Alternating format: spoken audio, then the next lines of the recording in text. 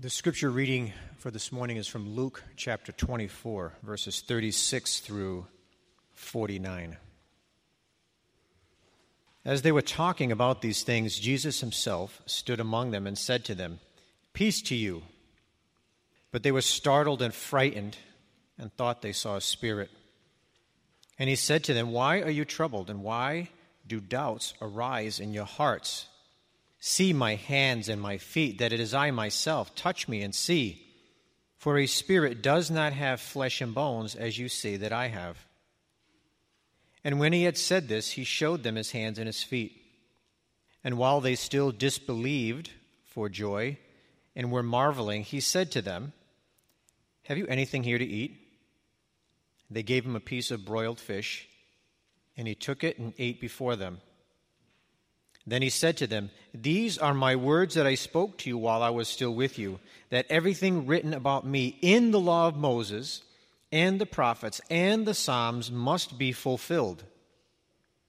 Then he opened their minds to understand the Scriptures and said to them, "Thus it is written that the Christ should suffer and on the third day rise from the dead, and that repentance and forgiveness of sin should be proclaimed in his name to all nations, beginning from Jerusalem. You are witnesses of these things, and behold, I am sending the promise of my Father upon you. But stay in the city until you are clothed with power from on high." Our Father, I preach the word of God for the glory of your name alone. I don't preach to the glory of men or for the praise of men, but Father, this morning I pray that you would allow me to devote this message to our dear brother, Paul Gilmer. I loved him in life, Lord. I walked with his family through death, and one day I will see him when we all meet you face to face. And I love you so much for the few years that we shared. I love you for the joy that we shared. I love you for our partnership in ministry. I love you for the hope that he had in the gospel and that he helped me to be strengthened in the gospel. I thank you for the impact he had on so many people.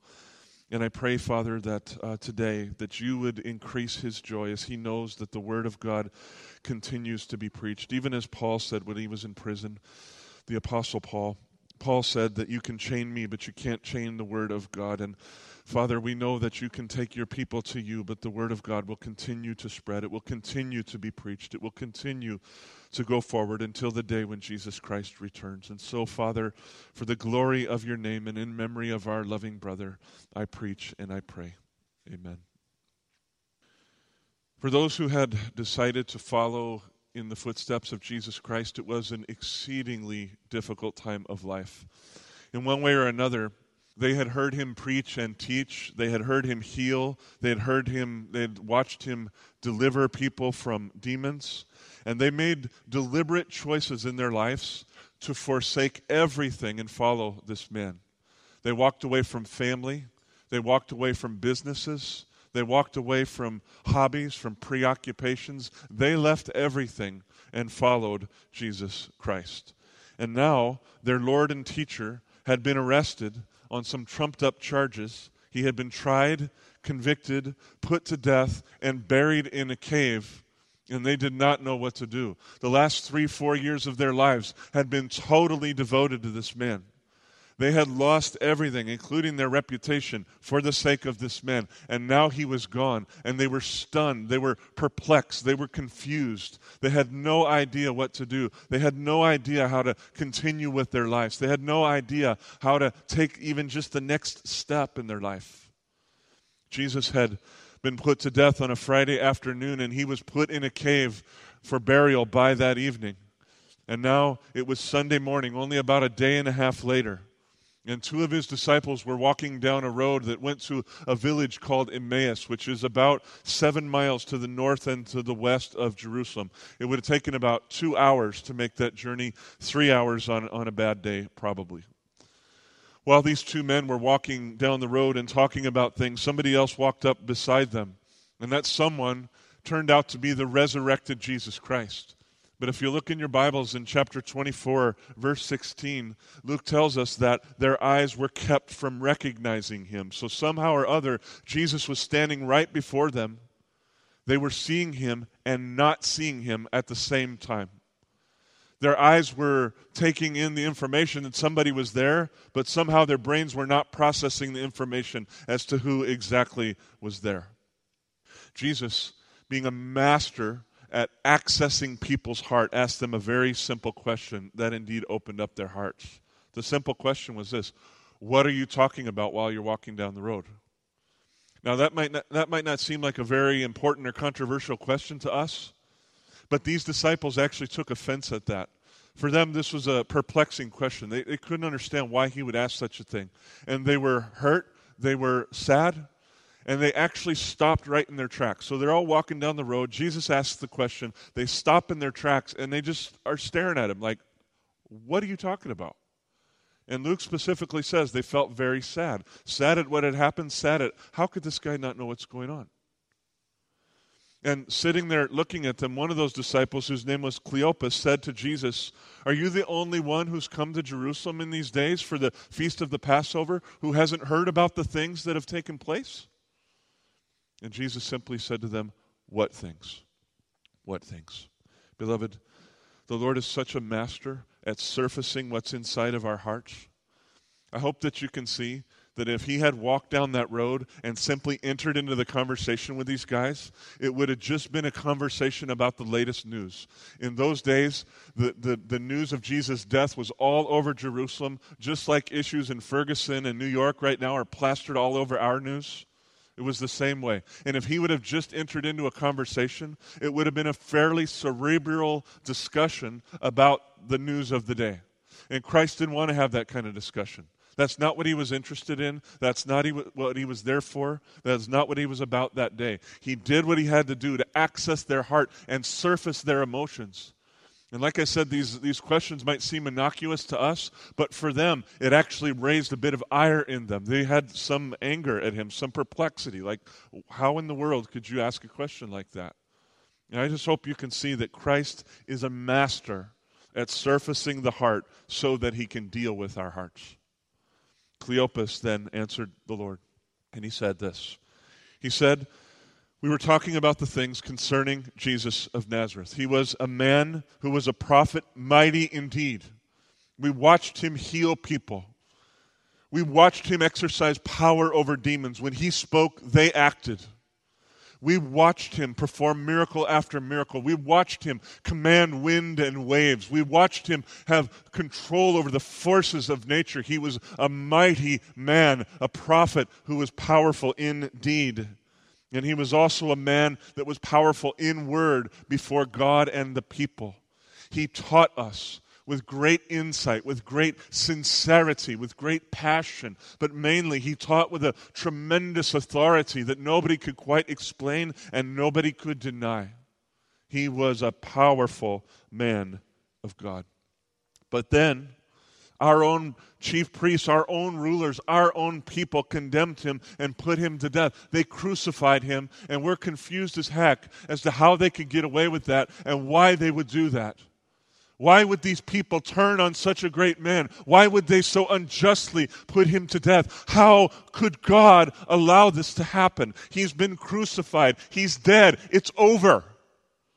We've been following him, listening to him, loving him, learning from him, hoping in him, and it's over. They crucified him. They trumped up false charges. They brought false witnesses. They persuaded the powers of Rome to put him to death, and we just don't get it. We don't get it. As for us, we had hoped that Jesus was the one who redeemed Israel. We had hoped that he was the promised Messiah who would rise up and put together an army and push Rome back and reestablish the glory of Israel and serve as king right there in the holy city of Jerusalem. We hoped in him with a great hope, a deep hope, and now it's all gone away. It's just gone. And we're perplexed. And then this morning, something strange happened. Some of our women went down to the tomb where he's supposed to be. They're going to bring spices and ointment to deal with his body. And when they got there, they saw that the stone to his tomb was rolled away, which in itself was a strange thing. And as they approached the tomb, they were met with two angels visibly appearing to them. And the angels actually spoke to them and said, Jesus Christ is not here. He is risen. And these women ran back and told us about it, but none of us understood. We didn't really believe it. We thought they were just making it up, that they were hallucinating or something. It didn't make any sense to us. So two of our leaders actually ran to the tomb. They went down there to check things out for themselves, and when they got there, they found everything just as the women had said, but they themselves were still confused. They didn't know what was going on. They didn't know what to believe. They didn't know what to do. They're just wrapped up in great confusion. That's what we were talking about on the road. How could you not know what we were talking about? I hope you can feel their perplexity. Jesus certainly did. But it amazes me how the Lord is not afraid to do what has to be done and say what has to be said in any moment. He, I'm sure, sympathized with what they were feeling and what they were going through. But rather than comforting them there on the road, he actually rebuked them, and he used some pretty strong language. You have to pardon me, I didn't note the verse number here, but somewhere in the middle of that conversation, Jesus said this. He said, "Oh, foolish ones." He just called them fools. Slow of heart to believe all that the prophets have spoken. Was it not necessary that the Christ should suffer these things and enter into his glory? So they poured out their hearts to Jesus, and he issued a rebuke to them, specifically about their lack of faith, and he was right to do that. And I see at least two reasons why he was right to do that. First of all, you have to understand that these disciples grew up as Jews. So that means that just like we come to church week in and week out, they went to synagogue week in and week out. And all the days of their lives, they heard the law of Moses, they heard the prophets, they heard the writings of the Psalms, the Proverbs and such. They heard these things read and expounded week after week, month after month, year after year, for the entirety of their lifetimes. If they had not been blinded by their own sin, they would have seen the glory of Jesus Christ in the pages of the Scripture. If they would not have been clouded by their own agendas, their own desires, their own skewed ways of thinking, they would have seen clearly that all things point toward the Christ and that everything that had happened in their lifetimes had actually been written before. But because of their own hardness of hearts, they read the Scripture and did not read the Scripture at the same time. They saw the words on the page and they did not see what they were seeing at the same time. They had sight and blindness at the same time. And Jesus is saying, where's your faith, man? How could you not know what these things were about? You're wondering, how could I not know what was happening? I'm wondering, how could you not have understood that these things had to come to pass? And there's another reason why Christ rebuked them. You may remember that from the Gospel of Luke, at least 3 times, Jesus sat his disciples down and taught them from the Scripture that these things had to happen. These things are going to come. In this world you will have trouble. And in this world, Jesus said by the Scripture, I must be persecuted by the leaders of Israel. He showed it to them from the pages of the Bible. I must be killed. It is not enough that I die. I must be killed according to the Scripture. Third thing, I must be buried according to the Scripture. He showed them chapter and verse, beloved. Fourth thing, I will rise from the dead. Death will not have the final word. These things are written, they must take place. At least 3 times Luke shows us that Jesus specifically taught this to his disciples, and they did not get it. They heard and they didn't hear. They saw and they didn't see. They had a kind of sight and a kind of blindness, a kind of hearing and a kind of deafness. And so the Lord was right to rebuke their faith. And I think we would do well to listen to what he had to say to them. I wonder how many of us have sat under the teaching of the Scripture week after week, month after month, year after year, and yet our hearts are dull, they're hard because of our own sin, and we don't hear what we're hearing. We don't see what we're seeing. We don't learn what Christ is trying to teach us. One thing I love about Jesus is that he's not afraid to tell us the truth, but no sooner does he tell us the truth, but he lavishes grace upon us. And that's what he did to these disciples. After he lovingly rebuked them, you'll see in verse 27, this would have been the most amazing Bible study in the history of the world. It says that beginning with Moses and all the prophets, Jesus interpreted to them in all the scriptures the things concerning himself. So I just want to make sure that we get the picture here. These guys are walking down the road. Jesus joins them. He asks them a piercing question that actually stops them in their tracks. So now they're not walking down the road anymore. They're standing by the side of the road talking. And this discussion leads to the place where Jesus says, let me show you where I am in the scripture. Let me open your eyes to see. From the way I've calculated it, I think this conversation went on for 6 to 8 hours when Christ began to open their minds to the scripture. This was not a brief discussion. And here's how I come to that. The Bible clearly says that these guys left Jerusalem in the morning. It was only a 2 or 3 hour walk to Emmaus.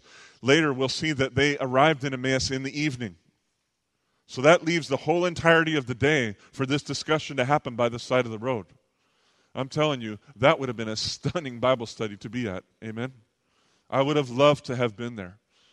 But no matter how much time actually passed by, we don't know exactly. It was a lot of time, but I don't know exactly how much. The more important thing to understand is this. Jesus saw himself in the writings of the prophets because he was the Spirit at work in the hearts of the prophets. And in this sense, I mean prophets in a broad sense. I mean everybody who was writing in the Old Testament. And the Bible clearly teaches us that Christ himself inspired them to write as they wrote. So when they wrote of him, it's because he was working in them. And then he came to fulfill what he caused them to write. Keep a finger in Luke 24, and please turn with me to 1 Peter chapter 1. 1 Peter chapter 1, and I want to read just verses 10 through 12 with you. Concerning this salvation, Peter writes, the prophets who prophesied about the grace that was to be yours searched and inquired carefully. And verse 11 is the key verse. Inquiring what person or time the Spirit of Christ in them was indicating when he predicted the sufferings of Christ and the subsequent glories. It was revealed to them that they were serving not themselves but you in the things that have now been announced to you through those who preach the good news to you by the Holy Spirit sent from heaven, things into which angels long to look. So here's a text that clearly teaches us that it was the Spirit of Christ himself working in the hearts of the prophets to prophesy about Christ. It's pretty amazing. It was the Spirit of Christ at work in Moses when he wrote about the dawn of creation, which is a living metaphor of the light of Jesus breaking into the dawn, the darkness of this world. Paul wrote in 2 Corinthians 4:6, he said, for God who said, let light shine out of darkness, the God who created the sun and caused it to explode into darkness, that God has shone in our hearts to give the light of the knowledge of the glory of God in the face of Jesus Christ. Beloved, the meaning of creation, the meaning of the creation of light especially, is a living metaphor for Christ. And it was the Spirit of Christ in Moses that caused him to write about that. And then 2 New Testament writers picked that up and said, that's about Jesus. It was the Spirit of Christ at work in Moses when he wrote of God's great promise to Abraham that all the nations of the earth would be blessed through his offspring. And Galatians 3:16 tells us that that word offspring is singular, it's not plural, and it refers to Jesus Christ. So when God made a promise to Abraham and Moses wrote about that promise, that was about Jesus, that someday through Jesus Christ, all the nations of this earth would be blessed. Christ himself inspired the prophecy. It was the Spirit of Christ at work in Moses when he led the people out of the oppressive land of Egypt as a metaphor of the day when Jesus Christ would come to lead us out of the kingdom of darkness and into his marvelous light. It was the Spirit of Christ at work in Moses when he wrote in Deuteronomy 18:15 that one day God would raise up a very great prophet to whom all the nations of the earth should listen. So Israel was called to listen to Moses. All nations would be called to listen to this great prophet, and that prophet is Jesus Christ. It was the Spirit of Christ at work in Joshua when he led the people across the Jordan River, a sort of baptism, if you will, and into the Promised Land as another living metaphor of the day when Jesus will come and gather people from every tribe and tongue and nation of this earth and lead us into his eternal kingdom, which will never be destroyed and which will never be denied and which will never be diminished. It was the Spirit of Christ at work in the judges, in their lives and in their hearts, who served as forerunners of Jesus Christ, who would rise up to be the final judge of Israel and indeed of all the nations of the earth. It was the Spirit of Christ at work in the lives of Boaz and Ruth, who served as a living metaphor of Jesus, who paved the path to David and then paved the way to the living Christ, even while Israel was rebelling so wickedly against God. It was the Spirit of Christ at work in the prophet Samuel as he rose up to lead Israel, as he submitted to God in the selection of Saul and then David as the kings of Israel, as he prophesied, especially in 2 Samuel 7, of a coming day when Jesus Christ would rise up to be the eternal king and rightful inheritor of all that belonged to God. As Samuel wrote, the Spirit of Christ was at work in him, prophesying about himself. It was the Spirit of Christ at work in the lives of Ezra and Nehemiah when they returned to Jerusalem and to those destroyed ruins. And they rebuilt that wall, they rebuilt that temple, they rebuilt that great city as another living metaphor of the day when Jesus Christ would come into hearts like ours that had been destroyed by sin, and he would restore us and build us together into a great and holy and eternal temple that will never, ever be destroyed by any enemy, near or far, domestic or foreign. It was the Spirit of Christ at work in Job when he wrote in chapter 19, verse 25, I know that my Redeemer lives, and that at the last he will stand upon the earth. You may know that the book of Job is actually the oldest book in the Old Testament. And I want you to know that the first person who penned any words inspired by God saw a day when Jesus Christ would come and walk upon this earth because Christ was at work in the spirit of Job. It was the Spirit of Christ at work in King David when he wrote in Psalm 1 of the great man who does not walk in the counsel of the wicked, or stand in the way of sinners, or sit in the seat of mockers, but his delight is in the law of the Lord, and on his law he meditates day and night. Beloved, David mainly was talking about Jesus when he wrote those words.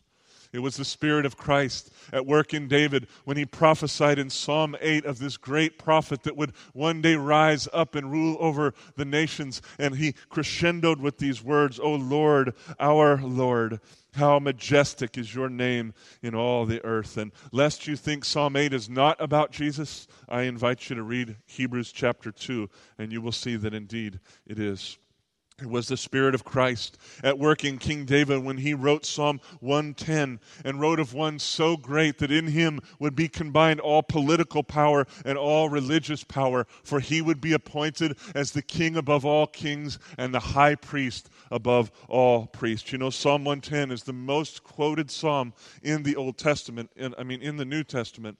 In fact, it is the most quoted Old Testament passage from anywhere in the New Testament. So Psalm 110 is extremely important, and it's all about Christ, and it was the Spirit of Christ working in David that caused him to write it down.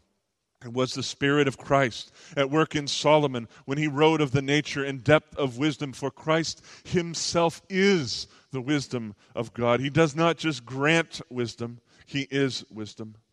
It was the Spirit of Christ at work in the prophets from Isaiah to Malachi when they repeatedly wrote of various aspects of the life and the teachings of Jesus, from his birth to his death and resurrection, from the teaching of substitutionary atonement and sin, all the way to the teaching of final consummation, where he will come in his glorious kingdom. The prophets wrote about all of these things because they were moved by the Spirit of Christ. Beloved, I've given you the smallest taste of what it would have been like to stand there on that road with Jesus Christ and watch him. By the way, he must have been doing this from memory, because in those days they didn't have Bibles to carry around. So I think he was there on the road, calling to mind from memory one passage after another, after another, after another, after another, for 6 to 8 hours, showing himself to these people. And how I wish I could have been there. You know, they always ask the question, if any Bible story, if you could insert yourself into any Bible story, which one would it be? And I'm not sure always how to answer that question, but this certainly would make my top 3 list. I would really have loved to have been there when Christ showed himself through all the Scripture. When Christ was finished with this time of teaching, they continued their march toward Emmaus.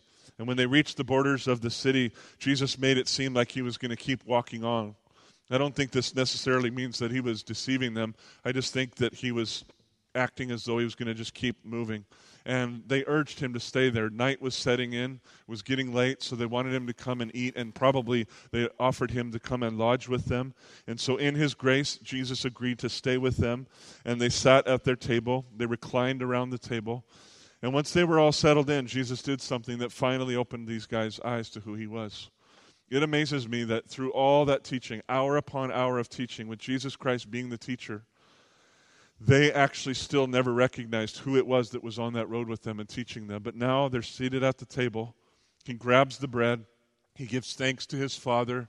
He breaks the bread and he passes it to them. And in the breaking of the bread, the person of Jesus Christ is revealed. When the bread was broken, their eyes were opened. Somehow, when they heard about Christ, they believed what they were hearing, but they didn't actually see who he was. Now, as he broke the bread, they realized that they were sitting with Jesus. They knew that they had been talking with Jesus, and they knew that they were in the presence of the one about whom so much Scripture was written. I find it very, very significant that their eyes were only open to Christ when their attention was fixed upon the broken body and the spilled blood of Christ.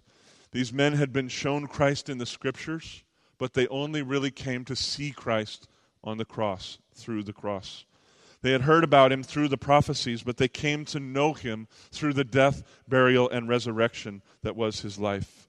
While many things about Jesus are revealed on the pages of Scripture, the fullness of his glory is only revealed through the cross. The fullness of the glory of Christ is displayed in that place where wrath meets mercy, where truth meets grace, where the horror of sin meets the irreversible forgiveness of a gracious, gracious God.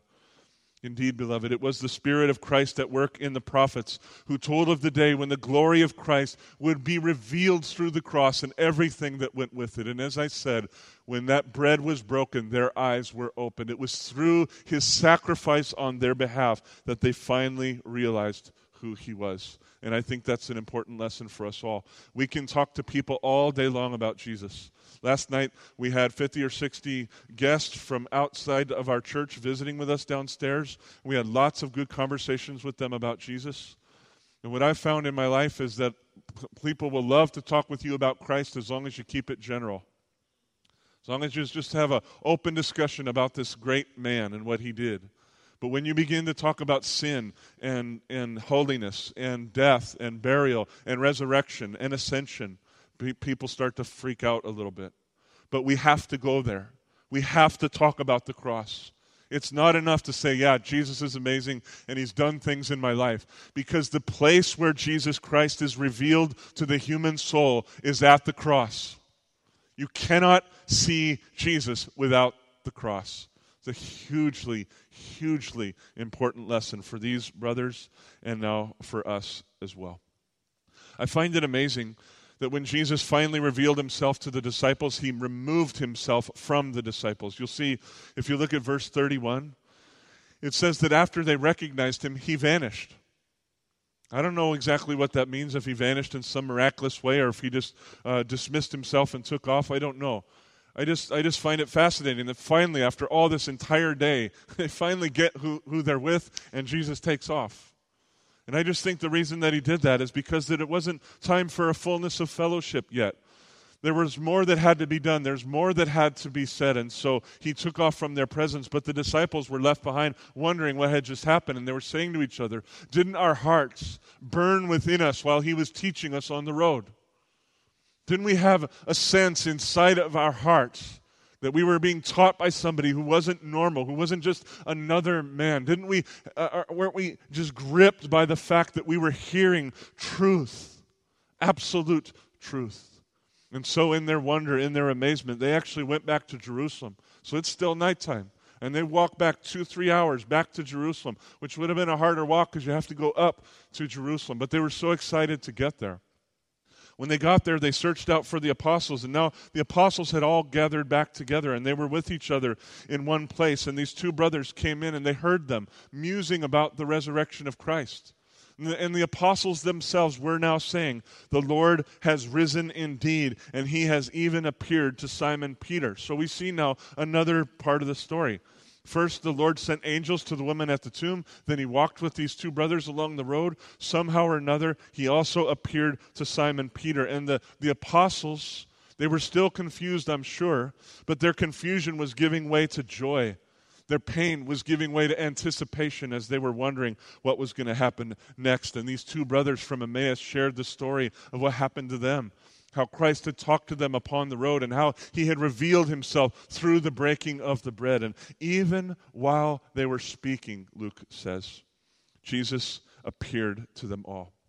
Jesus stood in their midst and he said to them, "Peace be to you." This freaked them out. We learn in John's gospel that one of the reasons it freaked him out is because he shouldn't have been able to get in there. The door was locked. So no one should have been able to enter, but somehow, boom, Jesus is there, and he's speaking to them, and he speaks peace over them. Luke tells us they were startled, they were frightened, and they actually thought that they were seeing a spirit, some kind of ghost or something, some kind of a mystical appearance of Jesus, but not actually Jesus. Kind of reminds me of when they were on the Sea of Galilee and Christ came walking to them out on that sea, and they didn't know how to believe it, so they just thought maybe it was a spirit. And Christ, again, I love him so much because he's not afraid to tell the truth in delicate moments, because he knows that they're afraid, but instead of comforting them, he rebukes them again, more mildly this time, but he rebukes them. He says, "Why are you troubled?" Really good question. "And why do doubts arise in your heart?" He's still putting his finger on their lack of faith. Why are they not believing? He repeatedly taught them that all these things would come to pass. He showed them in the scripture. He taught them as plainly as he could. He sent 2 angels to talk out loud to 2 of their women. How many of you have ever had an angel appear to you, much less speak to you? Christ sent 2 angels at the door of his tomb to speak to 2 women. The Lord had then appeared to 2 brothers along the road, and he didn't just spend 30 or 60 seconds with them, right? He spent an entire day with them. He didn't just teach them a thing or two. He taught them hour upon hour upon hour. And then he appeared to Simon Peter. And so now, when he appears to all of them at once, he's marveling that they're troubled, that they don't understand what he's been trying to teach them. He's marveling that there's still doubt inside their hearts. And so he spoke an eternal kind of peace over them. Why were their hearts troubled? Why were they still doubting? Why were they still seeing Christ and not seeing Christ at the same time? The flaw was certainly in them. And I think Christ was trying to put his finger on that fact. It's not that I have not taught you. It's not that I have not walked with you. It's not that I have not been gracious to you. I have given you everything you need. Why are you troubled? Why are you still seeing and not seeing? But in his grace, the Lord did an amazing thing. He just said, "Brothers, come, touch me.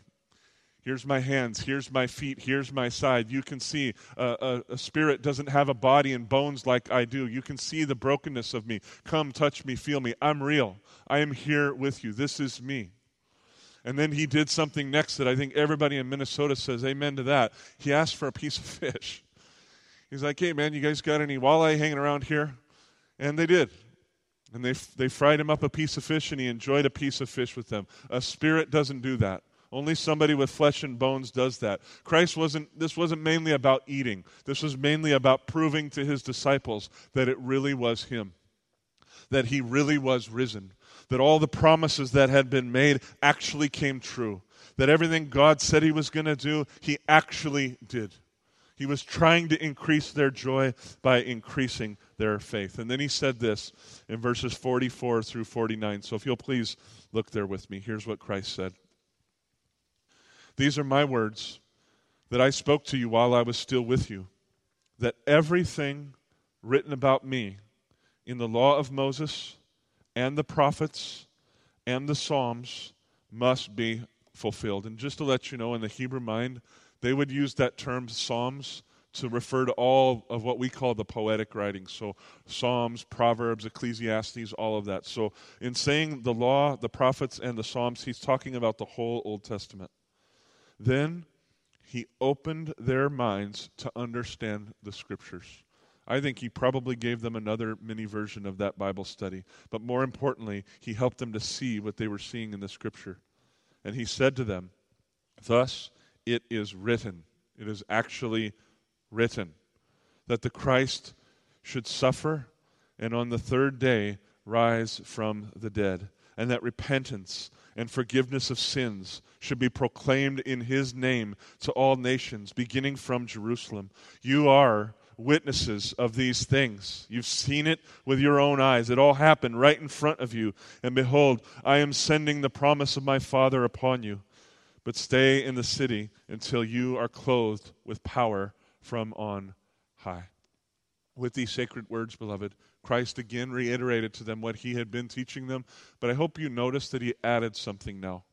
Now he added that the good news of his life, death, burial, and resurrection would be proclaimed throughout all the world. That's not something he had said before.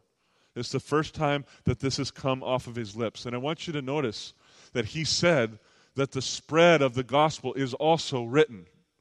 So his life, his death, his burial, his resurrection, that's all written. All of it came to pass exactly as it's written. And now he is saying that the spread of this good news of the forgiveness of God in Christ is also written. And as surely as the things written about his life transpired, surely the spread of the gospel will transpire.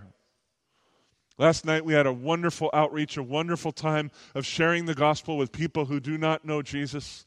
There are churches all over this planet right now sharing the gospel even as we speak, but I want you to know that the power and the certainty of the success of the gospel in the world has nothing to do with our techniques, with our charisma, with our plans, with our events. It has to do with the fact that it is written, and it's going to happen. Christ uses us. He uses our events. He uses our words. He uses our love. He uses many things, but please understand, he is personally responsible for the spread of the gospel around the world. All we need to do is trust in his promises and submit our lives to him and just know that we know that we know that some people from every tribe, tongue, and nation on this planet will come to know Jesus. And one day, we will be united with them forever in his presence. That's a promise from Jesus, and we can take it to the bank. Oh, I can't imagine what the disciples were feeling at this point, but surely they were taking a journey from indescribable pain now to unshakable joy. And I would have loved to have been in their shoes. What excitement there would have been.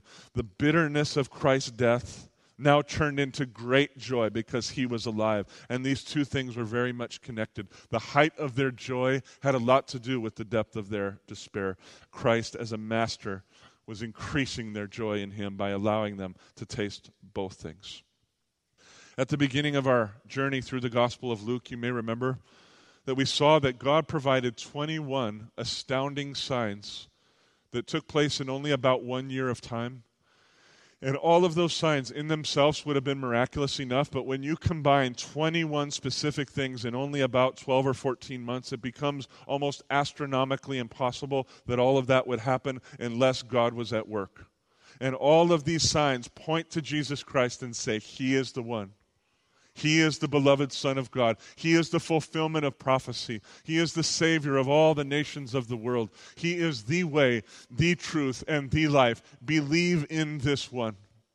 And then we have journeyed through the Gospel of Luke, and we have watched as Jesus declared his mission statement to come to this earth and proclaim liberty to the poor, to the hurting, to the needy, to those who need God in their lives, which is all of us.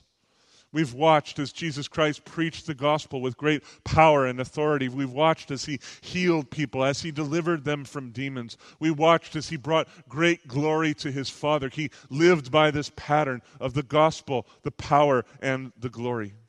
We've watched as Jesus Christ surrendered himself to the will of his Father and was willingly and gladly taking up his cross all the way to the moment where they snuffed his life out. And we watch now as he overcame death, as he displayed his power in the ultimate way by destroying the one who has the power over death. And now, beloved, at the very end of Luke's gospel, he takes us all the way back to the dawn of creation and to the giving of revelation and shows us how everything has been pointing to Jesus all along the way.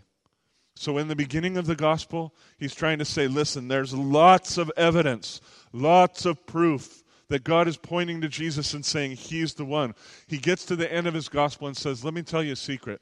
God has been pointing to Christ from forever. The creation itself is actually about Christ. Every time the sun rises in the sky, it's a metaphor of the light of Christ coming into the darkness of this world and into the darkness of human hearts.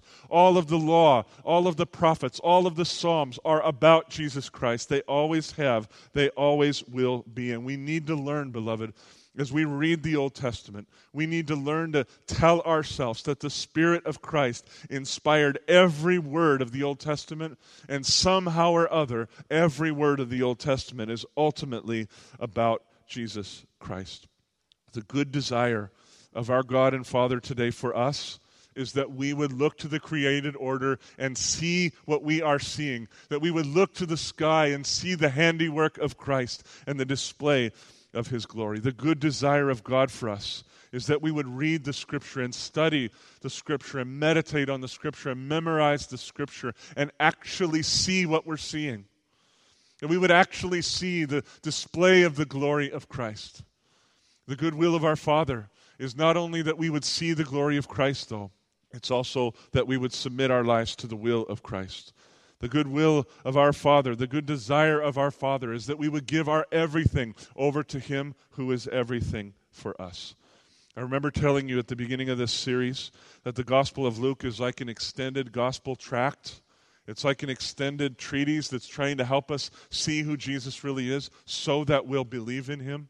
And I pray that as we come now to the end of our journey through Luke, I pray that we'll honor God's work through this book mainly by believing in Christ, by clinging to Christ.